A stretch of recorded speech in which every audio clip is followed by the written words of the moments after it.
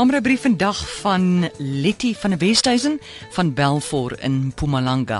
Sy sê vir jare ry ek dieselfde pad, dag vir dag. In die oggende hastig om by die werk te kom, maar huis toe gaan tyd vat ek kalmer. 'n Klein dorpie, dus ons ken omtrent almal langs die pad. My regterhand bly heeltyd in die lug soos ek verbygangers en mede-toeriste groet.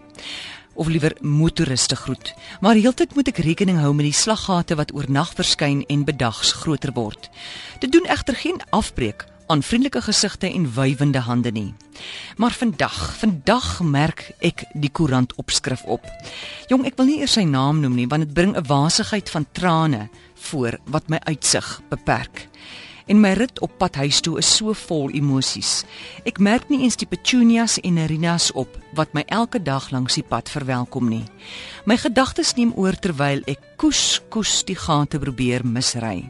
Die koerantfoto ruk my. Ek sien sy kop in sy hande en skrik. Geluidloos loop trane oor my wange. Ek moet by die huis kom.